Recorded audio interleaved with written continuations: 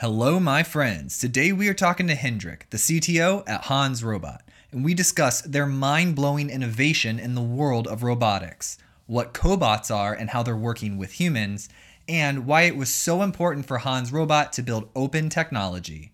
All of this right here, right now on the Modern CTO Podcast. Here we go. This is the Modern CTO Podcast.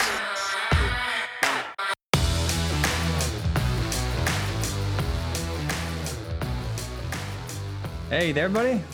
I'm there. Hi, Joel. Hendrik, is that how I pronounce your first name? Yes, that's correct. I like your background. Look at that. What does your neon sign say? Think about things differently. Oh, I like that. It's pretty cool. I hope it's good capture in the camera here. I did a lot of setting things up that you get it not overlighted, and I hope it looks cool. It looks great. You've got a light going. What type of camera do you have? Right now, it's just my webcam here Okay. that I'm recording on, but I got a little light that you can see me good enough.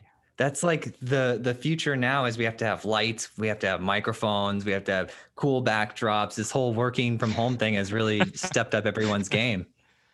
Absolutely. And all those things are completely sold out because everybody is buying it, and all this accessory you need for home streaming and all web meetings and so on. I tried to get a headset. I think the second week after lockdown here in Germany at COVID happened, it was nearly impossible because completely Amazon stock was empty. Oh yeah. Even today, some of the webcams are out of stock. We tried to buy some for our sales team, to upgrade like the experience that people have when meeting with our sales team. And they were just all on back order, and it's been like 2 or 3 months. Yeah. Yeah. Hey, I was really interested. So I was reading through your bio, and it said you have a degree in something I didn't know it existed. It's called mechatronics. Am I saying that right? That's correct. Yeah. What is that? It's not well known in the United States. Okay. Mechatronics is an intermediate way of having electronic mechanics, control software, and it's just right in the middle. So you get to look in all these different fields, and it's perfect for robotics. So you can choose. Actually, the study course I did, you can choose if you want to go more focus onto electronics and do electrical development, or if you want to go more to the mechanical part. And I was very focused on mechanics in combination with controllers and so on. So making motions, making things optimized for dynamic behavior and dynamic motions, and it's a really cool thing. So I can recommend it. If anybody finds this course, I can recommend it to do it. Now, was that your first introduction to building robots, or had you been doing it prior to school? The very first time I was introduced to robotics was actually as a child when I started playing around with those Lego toys. I think Lego Mindstorm was the first name when they launched it. This was the first time, but then when I started my engineering course, at the beginning I didn't have to do anything with robotics, but just by accident, as it always happens. Then in the middle of my bachelor's degree, then I found a job, or I found a thesis at an institute that we're about to set up a new robotics cell, and it was super fascinating to work together with the team there. And then from that point on, I stayed in the field of robotics until now. And I think it's the greatest decision I made because you can do so many different things, and it's like all the engineering disciplines coming together in one product. And what type of problem were you solving in college or your first job? Like, what was the business value that you solved with the robots? We were working actually with very big heavy-duty robots, and I'm located here in Hamburg in north of Germany, and here the aerospace business is pretty big. So the challenge in aerospace is always to make manufacturing cheaper and make it easier and more productive. I think things have changed maybe now how the need for productive manufacturing in the aerospace business is right now, but at that time it was pretty much ramping up, and everybody was looking for new ways of building planes. And the parts you're doing at aircraft, especially the large parts like the wings, like the vertical tail plane and so on, they cost a lot. So it's like a house. One part is the value of a house you have there. And so the process you need to do on that, like trimming the edges or coating the whole path, it's super sensitive and it needs to be super precise and very good controlled. But on the other hand, you have those very, very big special machines you normally use that nobody wants to invest in the future anymore. And then robotics were very interesting at that point, leveling the quality and the accuracy and the capabilities what robots can do to a level where you can do the precision and the quality you need for aircraft parts. And this was where I started on. So we set up a robot cell where we wanted to machine aircraft parts and make this whole process much simpler and much more versatile. Are you excited about this path that you chose? I mean, you get to work with robots all day. Yes, I do. And it's so cool. So every time you see a robot moving with all its axles at the same time, it's always fascinating. So the childish eyes you have at the first time, you never lose. I was at a conference last year at this conference called Synapse, and they take all the different technology from our state and they bring it to Lightning Stadium, which is like a professional hockey team, and they display it, right? So you get a wide variety, whereas normally conferences are pretty narrow. So you'd get like security, you get all types of stuff. And they had this robotic arm and they were showing it off to me. And it was really cool because I don't get to interact with like industrial robotics often, right? And the feature that I found interesting was that it had this concept that it works with humans. So when the arm would move, if you apply a certain amount of pressure against it, it kind of like just collapses and returns to like some normal state because they're made to be working like around humans. And then when I saw your website, I saw that you had some of the robots that almost looked exactly like one of the ones I had seen. So are these robots like working side by side with people? Yeah, that's the whole idea about it. So the robotics, I think they started very simple in the industry. It was a pretty easy tool to just get things done in a higher productivity and a higher precision and do it day and night, all day over. But the thing is, you build normally a tool to interact with it, to use it in certain situations. And robotics at the beginning were pretty complex. So only experts can use them. And they were pretty successful in car manufacturing industry and everything that's dirty and not very, a nice environment for working with humans. And they did a great job there. So if you look today at the car manufacturing industry, it's like 90% is automated and only the complex part, the last 10% are so far not automated. And more and more, there was kind of a saturation how you can use robots in the industry or in other fields because they were not flexible enough. It was a very static setup where you have to invest a lot of money at the first time, but then you can do many, many, many parts.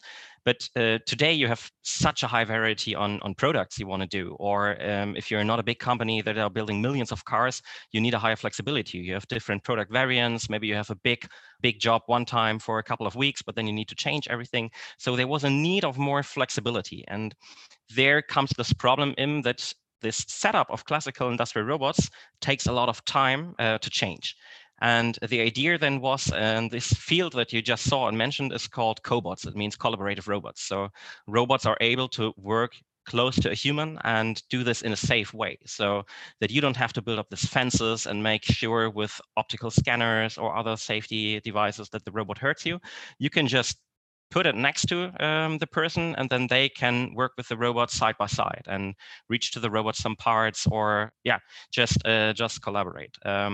But that's actually what we're doing. But we're doing the next step of this era. So the idea of having a flexible robot next to your side is pretty great, but there's a lot of work to do to really get the benefit of having a robotic assistant. Yeah, I saw in one of the screenshots or graphics, I was looking at, because you had this Future Days event recently. So we were like looking at, and I think it was just like a week or two ago. So we were all like, what happened there? So how did it go? It went absolutely great. So it was the first time that we launched the products, or that we showed the products to an exclusive amount of people, what we have done over the past time, and it was a tremendous success. So we had so much views. We did like 3 sessions, 1 session for Asia, 1 session for Europe, and 1 session for America, and everything was live streamed there, and we were all like frightened and pretty excited because we were waiting for the feedback and don't want to make any mistakes, but it was a perfect day. So it went perfect, and the feedback that we get gives us the feeling we are on the right track right now. And what was the big highlight? Like, what's the thing that you were most excited about at the event? What you've seen so far on our website is not the things that we have put on our most focus. So there's not much to find right now what we're really doing. But we launched there 3 different products. The one you've probably saw, we launched there a very new generation of a cobot. So of a robot that is very light, that is very precise, but on the same page is super low cost, so that even small companies or even family business can buy such a robot and start with simple automation. This was the first one. The second one that we launched was it's called AMRs, so autonomous mobile robots, that enables for example in logistics or assembly lines, parts to moving around completely autonomously. And on top of that, you can put also manipulators. So you have this robot with a mobile platform that can completely do autonomous tasks.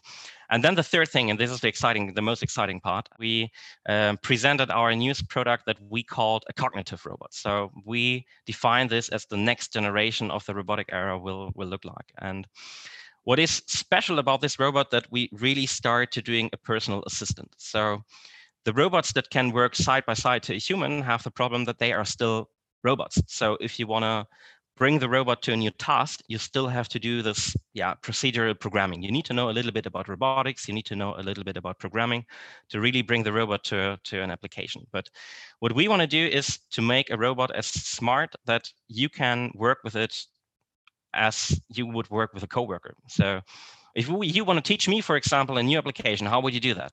So you would write me a code. You don't would write me an if-else instruction or something like this. You would explain it to me. You would show it to me. Maybe you would even speak to me or show me something. And this is exactly what we have worked on to build a system that is able to do that. So imagine you have an assistant on your side that is not only safely working next to you and is able to detect the environment, but that also can listen to you, that you can show the system something, and he directly understands what to do and then make the program out of it by themselves. That's so and cool. This whole thing is covered under the name cognitive robot. So you got the cognition, so measuring the whole environment, seeing what is around me, hearing what is around me, and then combining it with intelligent software and bring this together to a smart assistant. That's why. And this was definitely the most exciting part. Yeah, presenting this. I thought a lot about that too, because when I was thinking about different AI systems, because my background is primarily software, where my dad has mechanical engineering. And so I've got a little mix of both worlds, but I always thought like they would need to evolve. They would need to co-evolve, like the sensors and the movement with the artificial intelligence, because it would be really hard to develop everything in just like a simulator, like just completely alone, and have it go all the way to market ready. So they would be kind of like codependent on each other, the progression of the physical abilities with the progression of the like cognitive abilities. That's completely right. And this is where we put a very great focus on that we combine this world on one platform. And I also saw one of your talks to CTO of Vicarious AI, and it's a really cool company. What they're doing is amazing, talking about general intelligence. But bringing these things really into applications and bringing this soon into applications, there's one thing that you can't forget about, and this is how this interacts really with the hardware. So if you really want to use sensors in real time, you want to interact on situations that happen very quickly, and you need to be fast. You need real-time communication, and this is very hard if you say, I have a very intelligent software, but I want to apply this to every hardware that is out there in the world. You run very, very quickly in problems like which interface you're using, is it smart enough, how do we put a camera on top of it? And then the problem becomes again very complex again, because you got many different parties that need to be put together to one system. But if you really control the hardware, this makes then, from our perspective, the whole game changer, where you can really get one step further. When we started the company, we made this 1 week of workshops where all of our department heads started to introduce what they want to bring into the company. And I also did a start presentation. And one of my very first creatives I wrote down was people who are serious about software should do their own hardware. I think it's a quote from Alan Kay, a pioneer in objective-oriented programming. And he was relating, of course, to electronics, but it is also true for all the mechanical hardware. So if you have control over everything, if you exactly know how your robot arm behaves, from motor to the encoders you have inside of it, and you build everything that it is made to assist a human, and then you build on top of this software basis, then you can really make crazy things with it. Yeah, I like that when you're talking about this cognitive robot that you can show it things maybe like in a warehouse setting. It's really interesting because I like having, I noticed that people have the conversation of, okay, the robot's not smart enough, and it's very subjective to say that it's smart. And they're like, well, it's not as smart as a human. And then you have to go farther than that. You have to say it's not as smart as a human who knows that specialized task. Because we've gotten far enough in life to know that if we dedicate enough time and energy with the right motivation, we can learn something, but we can only hold so much information at once, right? So we're limited in our capacity. So when I start thinking of how these, robots will mature and come about, we kind of, the default conversation is that they're good at everything if they're as smart as a human. Like that's like how we think about it. But really, we have to narrow that down to like how smart a human can be at one specific task. And can we get a robot programmed in an easy way to do that one specific task? And then you multiply that. And the benefit that the robots have is once the skill is roboticized, if that's a word, it can it could be translated. So the robot could have perfect skills at virtually every available task because it's learned from the humans, and it can all be inside of one robot, like in the future. Yeah, I think what is so fascinating about putting AI and robotics together, if you compare it to humans, one human can get very, very good in one task, and then maybe afterwards he learn another task and another task. But if you have a robot system that somehow talk with each other, exchange information, then what one robot is learning in one situation, you can directly apply to all the other things. And this is when things really get crazy, and applications you do get very, very rapidly going everywhere, and the opportunities, what you can do with such a system, can be rolled out like everywhere. This is the exciting part. But of course, you have to have certain requirements. So if you work in an industrial environment, you will ever have specialized tools where you can grab something, some special parts with. And this exact robot then, of course, cannot do another task as good as some robot that has been specifically tuned for this application. But what you've learned on a software base, you can directly apply to another one. And this is fascinating, I think. So yeah, let's fast forward this 100 years. I have kids, they're under the age of 4, but what it looks like now, like robotics is in its infancy. It's like, it can pick something up, it can move something, it can do what you were describing, some like basic monkey see, monkey do stuff now with the AI, where you could show it something and it can replicate it. Fast forward that 100 years, what does it look like? That's a tough question. I mean, what everybody would have said 100 years before how our future would look like. So if you look at movies of the 80s or something like Back to the Future, they were all thinking like flying cars, and everybody was crazy that never will gonna happen. But I think no one would have seen come what did happen right now with all the technology we have with smartphones, what computers we're carrying day by day with us, and how we are connected together. So it's very hard to say. I love to see the videos of Boston Dynamics who do this like robots, the dog and Atlas, it looks like a human.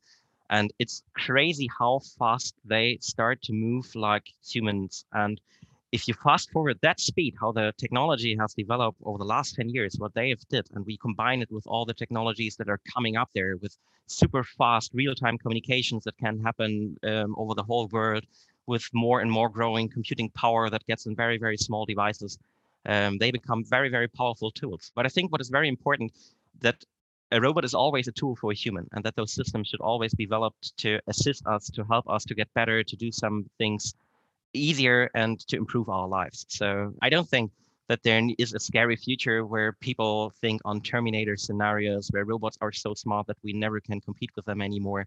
But we will be able to do things that we right now can't imagine. I'm sure of that. So it's very hard for me to imagine what 100 years will look like with such a development speed. Yeah, but it's exciting though. I think like I tend to be an optimist because everybody that I know, they're building things to help others, right? And those are the things that really improve and grow in the market. So I think we'll continue with that path. And like things like Neuralink, I like Elon Musk concept. If you can't beat them, join them. Right? Let's just upload. There we go. Yeah.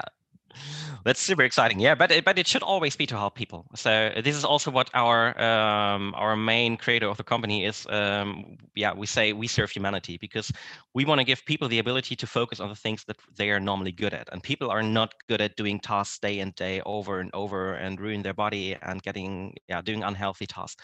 They are good at doing creative things, of being social, talking to people, evolve new ideas. And I think this is what it is about. So to give them a tool where they can do also simple tasks with and teach them the robot, but then focus on the next one and the next one. And the assistant on their side just helps them to maybe do the dirty work or to do the work, where humans are just not meant to be for. Yeah, there'll probably be like, I like to think of what's like an ideal or perfect future just for fun, like thought experiment. And one of the things I run into is, so I think about what would it be like if we could have robots that manufactured other robots, like autonomous systems that could replicate, and then those robots essentially did all of our work for us, right?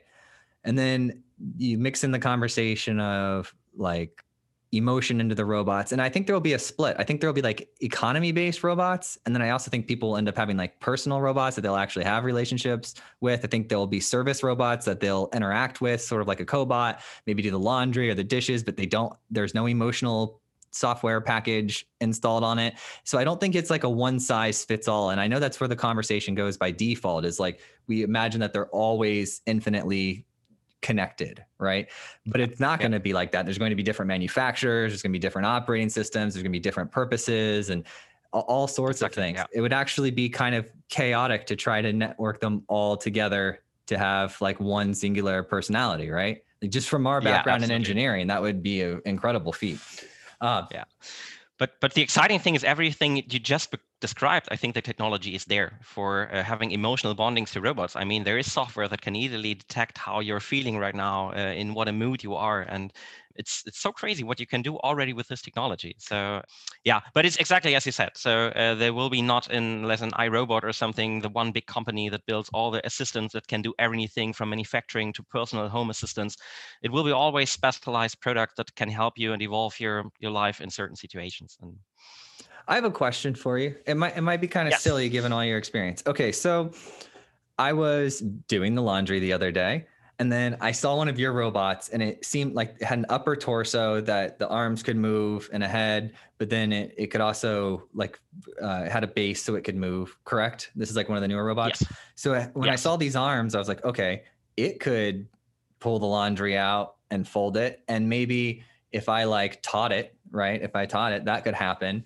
And then I thought, okay, well, what if you wanted to build a bunch of these and then give them to people, like have people rent them, right? And they would be able to go like clean their houses and you do dishes and do laundry. But at first you wouldn't, because all the situations would be unique, you would almost need like a person in like a call center with robotic mesh on, or like, you know, some sort of mesh controller on, and like that person would do it the first couple times, and then it would autoplay for that household because it would know all the uniqueness of it. And I was just curious, as far as training goes, right? Not like actually pursuing this as a business model. I just like to have these thought experiments. But as far as that goes for training, will we see robots like that in the market where there's essentially like robot drone type pilots in a central place controlling like fleets of them and teaching them? And is that going to happen, or is it happening? Well, that could be a way of training the robot. So I think you can use a lot of information on how you train a robot. So what we are focusing right now is that we really show the robot live directly what you want to do by taking the robot, guiding him to what he should do and just record everything, or by just using our fingers and using the sensors we have inside and show him, for example, you have to go around this corner right now, and then he just records it and saves it. But of course, you also could use those tracking devices and mount it to your body and then use it as doing motions and make the robot do it. I think there is also I don't know which company it was actually that did this use case on a show where Jeff Bezos were going into these arms that were we tracked, and then they have two of those small robots, and then we're exactly imitating this behavior of what he is doing. So the technology is absolutely there. It's only a question, I think, of what makes sense from a perspective of how easy it is, how expensive it is to have this devices that tracks you? Or is it more suitable, like we do it right now, to use the sensors that the system already have inside and you show it just on site to do it? But and another interesting thing, you were just talking about business models, and there is a lot of thinking about doing completely new business models with robots. So I think the classical way we have today, that a company that just buys a piece and then use it until it's broken and scale it out as much as they need it, it also will apply to smart robotics, because this is the field where everybody is coming from, and they will implement those robots there first. But the idea of having a person who is like a farmer, a robot farmer, who has this fleet of systems, and he can do jobs at certain locations, or has a small manufacturing hall, for example, that can do various of jobs, and he's only training the systems and then they're doing for themselves, allows a lot of freedom to have more ideas of how the business could work. So it don't need to be the OEM manufacturing who is doing it by itself. It could also be freelancers who have just a farm of assistants who do the work for them, and they just training the robots and learning new tasks.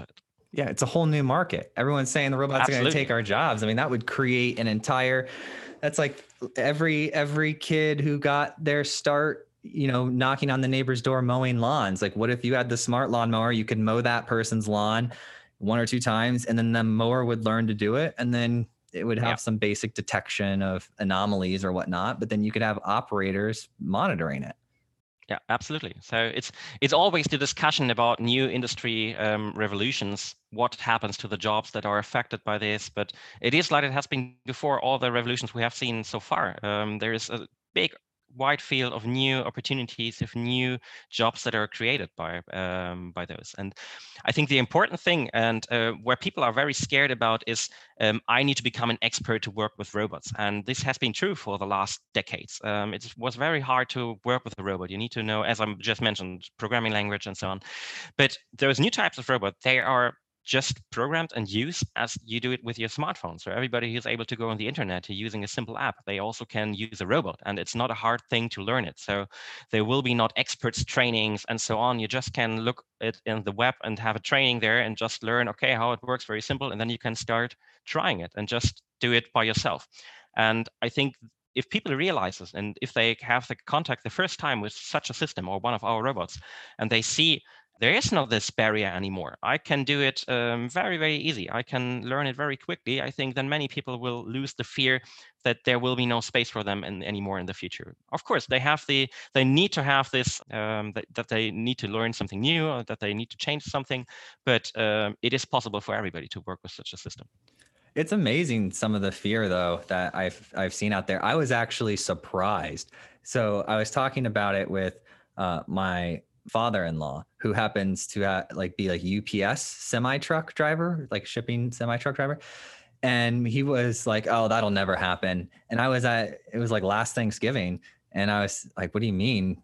I mean, they just built a semi that delivered its first autonomous load already. He's like, no, it would never happen.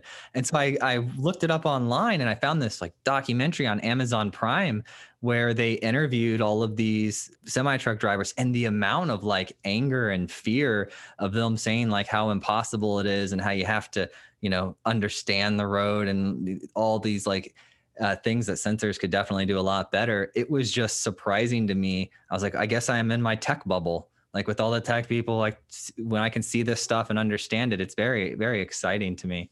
Yeah. And I also can understand that it is for many people also very scary. So if you see the Boston Dynamics robots the first time, it looks kind of scary, of course. But on the other hand, it's so fascinating what you can do with it. And if you use the tools right, I think there is nothing to be scared of. But people are not in the tech industry like we do it every day, and we're reading so much things about it. I can absolutely understand that this looks frightening, and this looks something that is not good and that people don't want, but it will happen. Absolutely. It's like people are scared of, it's like a human thing. People are scared of what they don't know. I mean, even myself, it's my first reaction when I don't understand something to be scared of it. And then I, have some realization. But I was curious about your company. So and we can edit the podcast as much as we want, but is neurorobotics, is that like a new thing, or can you explain neurorobotics to me? We are about to change the brand a little bit. So, Okay. as you've seen before, before the launch event of last Friday, everything was under the title Hans Robot. This is how we started. This is our initial name. But right now, we're changing the brand a little bit to the new era of what we're doing. So, Neura, the name from neurons, so bringing in intelligence to systems, is definitely more suiting for the new era that we are working on about now. So, it's still the same company, but we're just making a little bit of rebranding. So if you right now go on websites and so on, there will still be a lot of the old name because we just announced it last week that we will do it. But over the next weeks and months, we will then completely just transfer everything to the new brand. Nice. I like the name. It sounds very modern. It's a really, I'm a huge fan. Thanks. I love it also. I love it very much. What did Han mean for Hans Robot? It's Chinese actually. Okay. We have a Chinese relationship, and Han comes from for the people, for everybody. So it's also suitable actually, the name. But for many people who not directly understand it, it's maybe not so obvious what the main name means. Yeah, it was. Well, you're in Germany, and I have one of my friends who's German. His name's Hans, and we realized we're like, no, it's Han. It's like it's Han apostrophe S. It's not Hans as the name. Yeah, exactly. Yeah, it happened actually very often. If you talk to German companies, especially companies maybe that are not so modern, a little bit older, and then you explain what the name is, then they're always thinking about the German first name Hans. So this other robot. So you guys have the new Cobot, or Cobots is the category, and then you Cobot is a category, exactly. Yeah. And so we have 3 different products. We have a Cobot that is also something very special and new to the industry, because right now cobots are mainly focused about being very light and very flexible and to be safe. And what we brought together here is what the industry absolutely needed to bring in industry standards like robustness, protection classes, and accuracy to such a concept. So the new Cobot that we just launched, the name is actually Lara. It means lightweight autonomous robotic assistant, combines those both worlds. So being lightweight, being flexible, and being very precise, and also having such a system at a very low price so that small companies can start implementing robots very, very easily. Then we have this mobile robot I just talked about, and our newest version that we call actually Mira, that you won't find much about it. It stands for Multi-Sensing Intelligent Robotic Assistant. This is what we like to define a cognitive robot, because this is the next step over the cobots. Okay, so if I wanted to build a robot that could put away my dishes from my dishwasher, right? Yes. And I wanted to do it from like a remote location. Like I'm here at my office, I'm not at home, and I want to put on my robot suit and I want to be inside of this robot and put my dishes away back at home. Which robot would I start with as a base to start hacking on top of? As soon as you move in an environment where not everything is controlled, you need this next evolution of robots, because that's what it's about. Cognition means that you can detect and interact with the environment when things happen that can be foreseen. So in a household where things can lay around, where the dishes can be a little bit different than before, or something gets stuck or whatever, this is exactly the environment that is so far for robots so complicated. And there you absolutely need all the sensors and the algorithms behind us who can deal with this. And so the answer would be clear. For me, you absolutely need one of those cognitive robots. And with a cobot, you also could do pretty cool tasks, and you can very easily learn how to bring the dishes out of your dishwasher. But as soon as something happens that you haven't programmed before, then it gets stuck. And I think you wouldn't be happy with such a system at home, where you come home and he stopped after 10% because there was something unexpected happened. Now, can people build on top of your robots? Are they open? Yes, they are. This was super important for us. So the whole software architecture that we built is designed that first step, you got many known interfaces that are industry standards that have real-time capabilities. And we also offer all the sensors we have inside of there, all the AI features that everybody can directly work with it and also run programs on our system. And this even goes to user interfaces. So you're also able to just very quickly design your own user interfaces. So if you're a company, a small company, you, I don't know, do welding applications, and you just need some things to add for your customers that you can directly build it on top of it. And the field of robotics where we are going into will be so huge, and there can be so many things be done that it would be crazy if we say we do it all by our own. We want that people work on our system. We want that research institutes, that universities, that they use the system and they love it because it is so open source and it has all the standards that you know from robotics. And yeah, this is also where a big barrier right now in the robotics market is, because normally a robot manufacturer want their system as close as possible because there is their know-how inside, and they offer just the interfaces you need that are from industry standards required. But as soon as you want to do new things, and those things mostly happen at first in research facilities, and I worked also there for a long time, it was super frustrating. If you have this great idea, you have this great organization where multiple companies want to do crazy things, you have new sensors and great software developers, but you can't do it because you have no access to that black box. And this bothered us so much that we said, all right, we directly from the beginning, we want to do it open and we want everybody to be able to build on top of it. Yes, I'm a fan. That is so exciting. That's what you want. I mean, I've been a software developer for like 17 years and nothing's more frustrating than when you want to just go over and make an edit to something and it's all locked up and you can't even do, flip a single bit. You can't just make one small change. Yeah.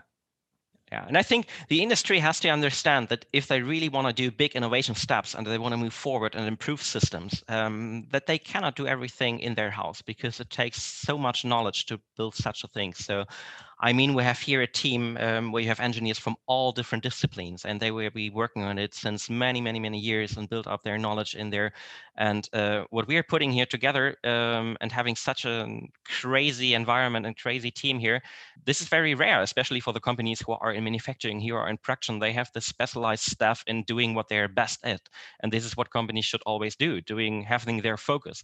And if they are trying then to use a robot and say, all right, we're building everything by our own on top, but we're securing the knowledge that only we can do it, this won't do very big innovative steps. So you need systems that are open, where people share, where you have communities, where you have we have systems planned like app stores, where people can do great applications and then just supply to the community, or if they're very good, build a business on top of it and say, I'm expert at this application here. You can buy my applications, and then you don't have to do anything new with your robot. You just start it, and you are also an expert in this.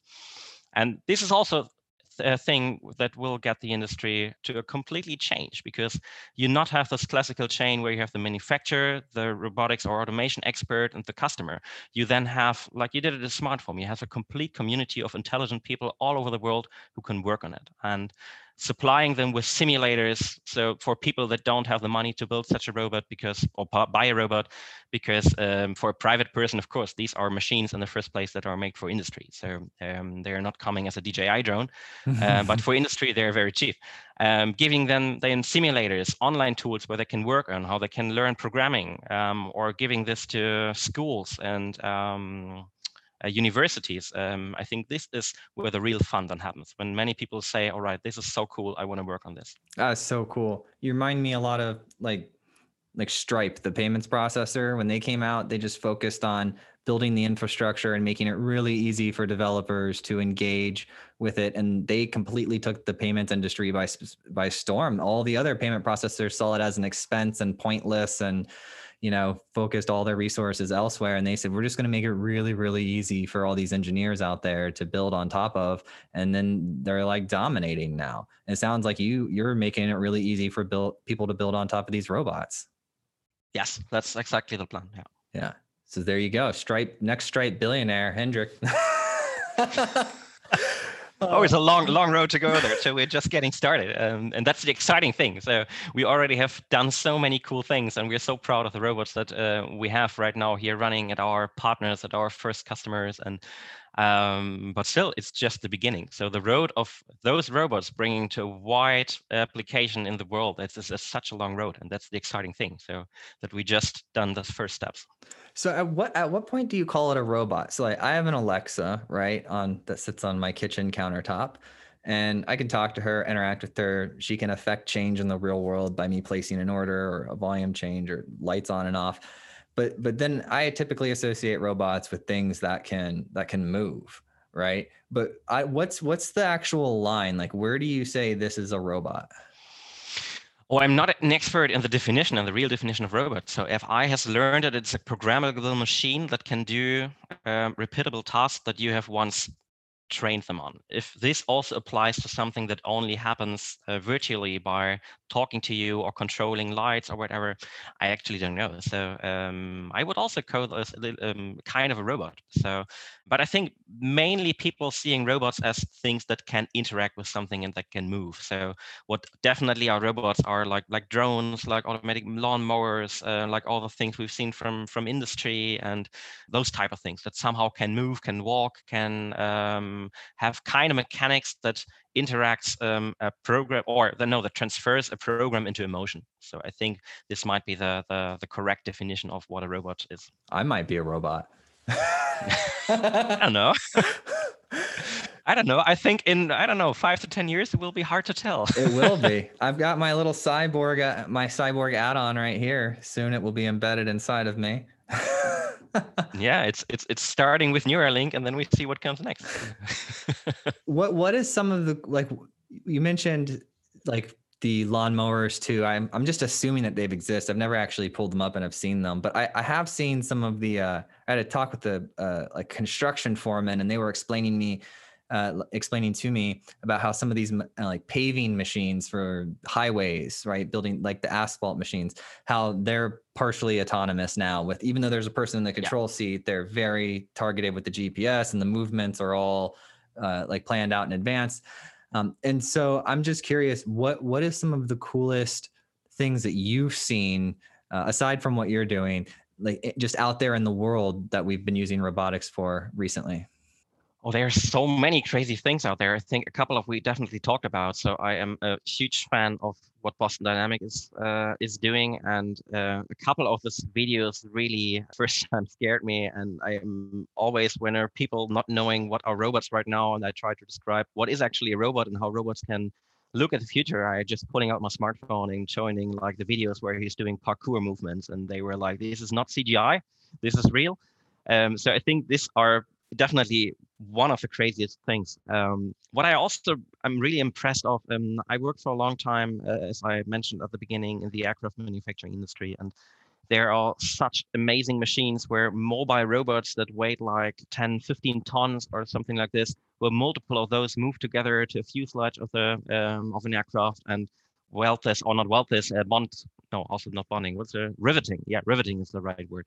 Rivet those fuselages together, and those are such amazing looking machines. I mean, it's not such as high-end robotic as Boston Dynamics is doing it, but it's just the combination of so many big machines doing this completely autonomous, and it's like a huge factory where it looks like airplanes can be built completely autonomously. And that's so cool. That's amazing. My producer Jake, he just sent me a link to this company. I can't pronounce them because it's just hard for me to say. It starts with an H, but you can buy an autonomous like personal lawnmower for your own yard. That's crazy. Yeah, you never have seen the rest? No, I've never seen these. I think they are pretty similar to the one that make the vacuum cleaning in your household. I think it's mainly the same principle, but they're just a little bit more robust for outdoors. So yeah, that's also a category of robots, and they are super successful because there's such a wide market for it. What we are doing up to now is still focused on industrial use cases like manufacturing, or in the future like medical, food production, life science, and so on. But going with robots into the private sector and consumer markets, like drones and all this private robots you use, that is an insane big market, and they are super successful with that. I love it. And there's the German company Bosch, who's the main car supplier.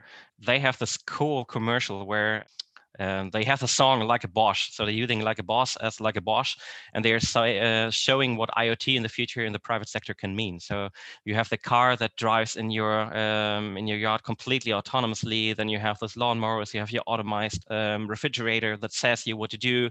You have all this lighting that is controlling, and it's so cool. There's just one person walking around, and everything is completely done by robots, and he's just like a Bosch because he don't have to do anything. And that's pretty cool. I love this commercial. I love it. I'm gonna watch that after our conversation here. That sounds really cool.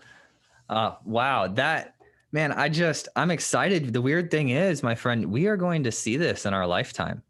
Like Yes. 20, 30 years. I was thinking about my kids growing up, and I was like, in 10 years or 12 years when they start to get their licenses, what percentage of the cars are going to be autopilot? Probably a lot. Yeah. That's absolutely true. So I think I'm very lucky that I have been born at the time that I have been born, because I also think that the time where computers starting really to roll out, and to have been one of the kids that have a Nokia phone and that really appreciated what piece of technology we have today in our hands, and not only saying, all right, I use it for Instagram and so on, but really understanding how much engineers have worked for it over decades and how crazy the technology has become. I think this will even more value the next 10, 20, 30 years, what will happen, to see where we have started. So, and sometimes, yeah, when I see my parents right now, they're also adopting all this technology at their homes, and they're still pretty open to it. And I force them that they do new things, because I never want that they say, okay, I'm too old for this, because I don't believe that you're ever too old for this. Today, it's so easy. You can learn it all the time. You can be 90 and you can learn how to use a smartphone. But if I imagine what they must be thinking of the world of today, if they started their life in the 50s and they are seeing what right now is happening in the world, I think for us it will be even crazier. I hope so. That's what I was sold. I was sold craziness, right?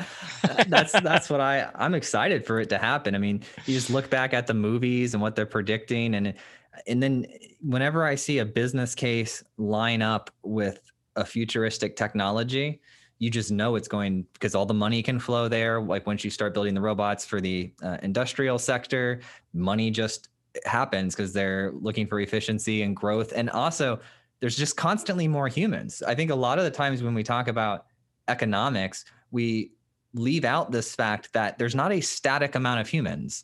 Like we are growing rapidly. And so there's more people, there's more needs of the basic items. And it almost seems like we will get the technology the moment we start to need it. I don't think we were meant to just completely fill up Earth and that be it. I mean, I think we're explorers. Like, I think the technology will enable us to venture out to far beyond where we currently are.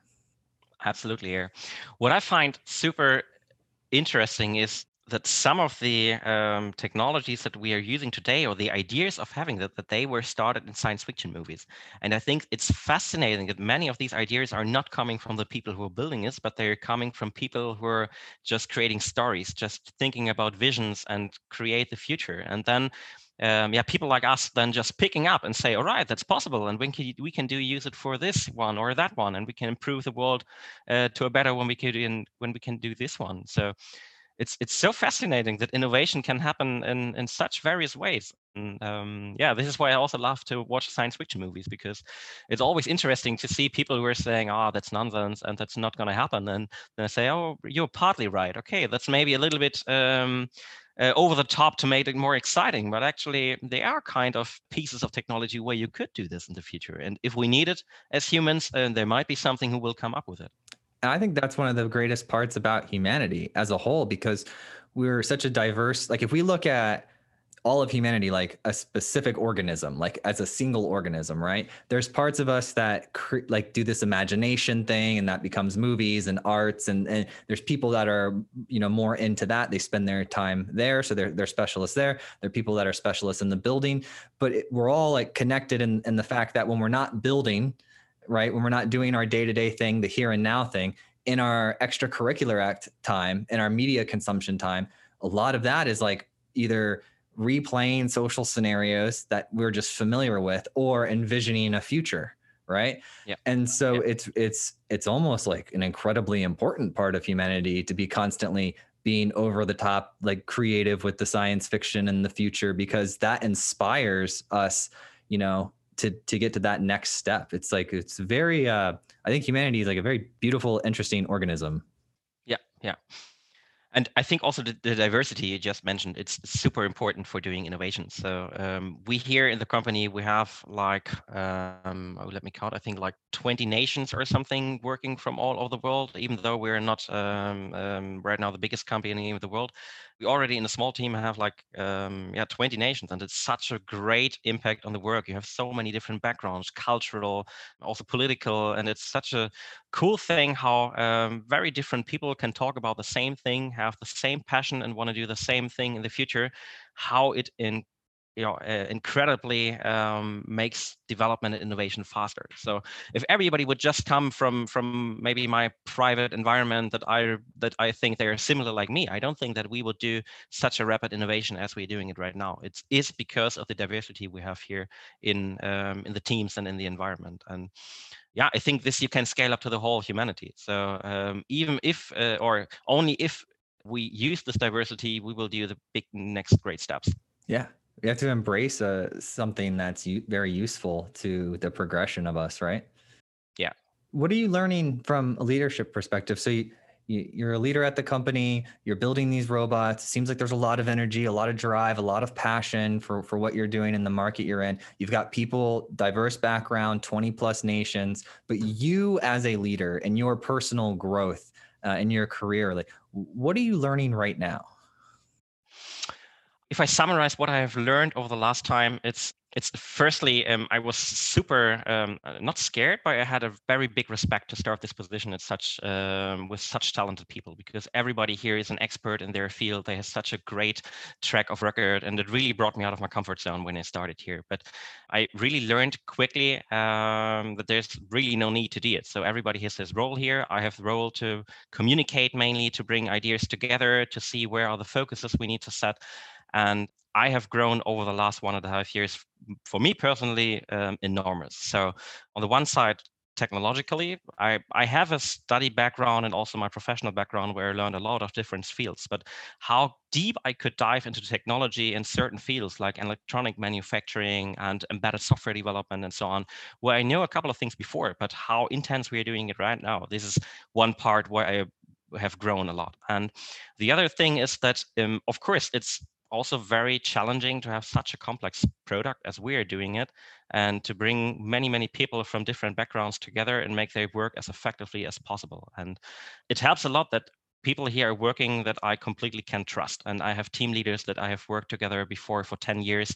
And I brought them in the company and showed them their vision that we are going to do it. And they were fascinating from it. And I knew the moment that I saw the blink in the eye when I asked, do you want to join us or do you want to become part of the team?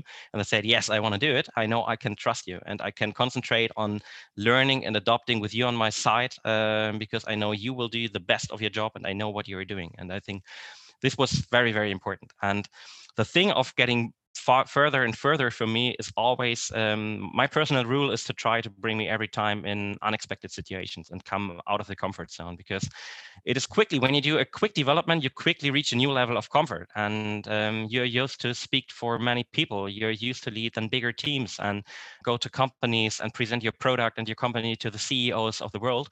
This is becoming day and day more to the comfort zone. So it's hard that you every time find something new that you don't know and then concentrate on that, because this will help you as a person to grow and then bring this into your new field of where you like to work. Nice. So yeah, you're learning a lot. You're really excited. This is awesome company, huh? Absolutely, it is so great. And one of the best parts, as I just mentioned, is that I worked with so many people over so long time, and that every people that I asked, I know in this field you're the best person that I know, and I have the complete trust that you can fill your position there. And each person that we were asking, same for my network as for David's network that I think you will also talk to in a couple of weeks, our CEO. He also asked his the best people from his network. Every of those people, they were directly in and they thought this vision is the right thing to do. And from the beginning on, when we started, we had this feeling of we are a team that is working together for 10 years, even if many of the people have seen at the first day where we started them for the first time. And yeah, this environment here and this team with working on such a great vision that really drives us and kicks us in the ass day to day to do more and be better and creating the greatest out of our products. Oh, I love it. That's like a mic drop moment. You're great. This has been fantastic, Hendrik. We made a podcast. How do you feel? I feel great. It was so much fun. So it was the first podcast that I was doing, but the ones that I've did so far were more like really focusing on what we did at the last part. So motivating people on how they can build up their career, how they can do it better, or very, very technical and diving into very certain things. So I love the mixture that we just discussed here, from political, cultural aspects over new technology, how it will go there. It was super exciting. So thank you very much for being a part of it. I'm very honored to be in such a great format here that you've created with many, many people that are on the highest level of the tech companies in the world. And I feel pretty honored to be a part of it. Oh, I'm so grateful that you took time and came on and hung out. I like this to be like, if you and I were to go to lunch, what would we talk about? This is what we would talk about. This is what would be interesting. And like for me, with being a software engineer for so long, and I got to work on, so many different types of products, like it's fascinating to me, like what you're doing with robotics. Like I could have a whole lifetime over there, but instead I just kind of like get to dive in and talk to experts from all the different industries. And for me, that's just kind of like the thing that I really enjoy doing. So, this hour that we get to spend together, I mean, this is like the highlight of my week, man. Absolutely. I think when COVID allows us, we also will definitely present our products in the States. We plan to do it in January, also on the CES, but unfortunately, not a chance. But maybe the year after, we will be definitely there and rolling this out to the whole world. And we want everybody just to touch the robot, and then we absolutely know that they will fall in love, and we don't have to do anything more than just bring the systems to the people and only say them try it once, and we know they will be excited about it. So thank you very much. I really love the format that you're doing, and yeah, I can imagine that it must be so exciting to talk to such great people on a weekly basis and to learn so much different things. And you did great by building up this this podcast here. Thank you. Okay, then have a good week. Thank you so much for taking the time. It was absolutely amazing, and hope to see you soon. Talk soon, buddy. Thank you so much for listening, and if you found this episode useful, please share it with a friend or a colleague who you think would get value from it. And if you have topics that you would like to hear discussed on the podcast, either add me on LinkedIn or send me an email, joel@moderncto.io. Every time I get an email or LinkedIn message, it absolutely makes my day and inspires me to keep going.